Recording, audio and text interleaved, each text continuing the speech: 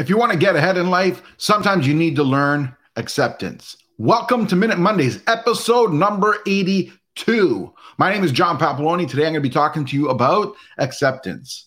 Now, a lot of times we can get hung up over the past, things that have happened to us, and there's certain things we just can't let go. But that is actually hindering our progress. Even though maybe we have been done wrong, maybe we're not at fault, maybe it's somebody else's thing. Maybe it's something we did that we feel guilty on.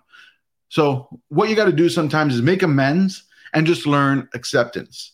Move past the past or move forward from the past and just grow. Let it go and accept. Sometimes somebody's done you wrong. They apologize. You don't want to accept their apology. Hey, sometimes you just accept it, move on. Now, let's be clear. Accepting a person's apology doesn't mean that things go back to the way they were. It doesn't even mean that there's even a relationship left over. It just means that you're letting go, you're moving past it, and you're not letting dead weight hold you down.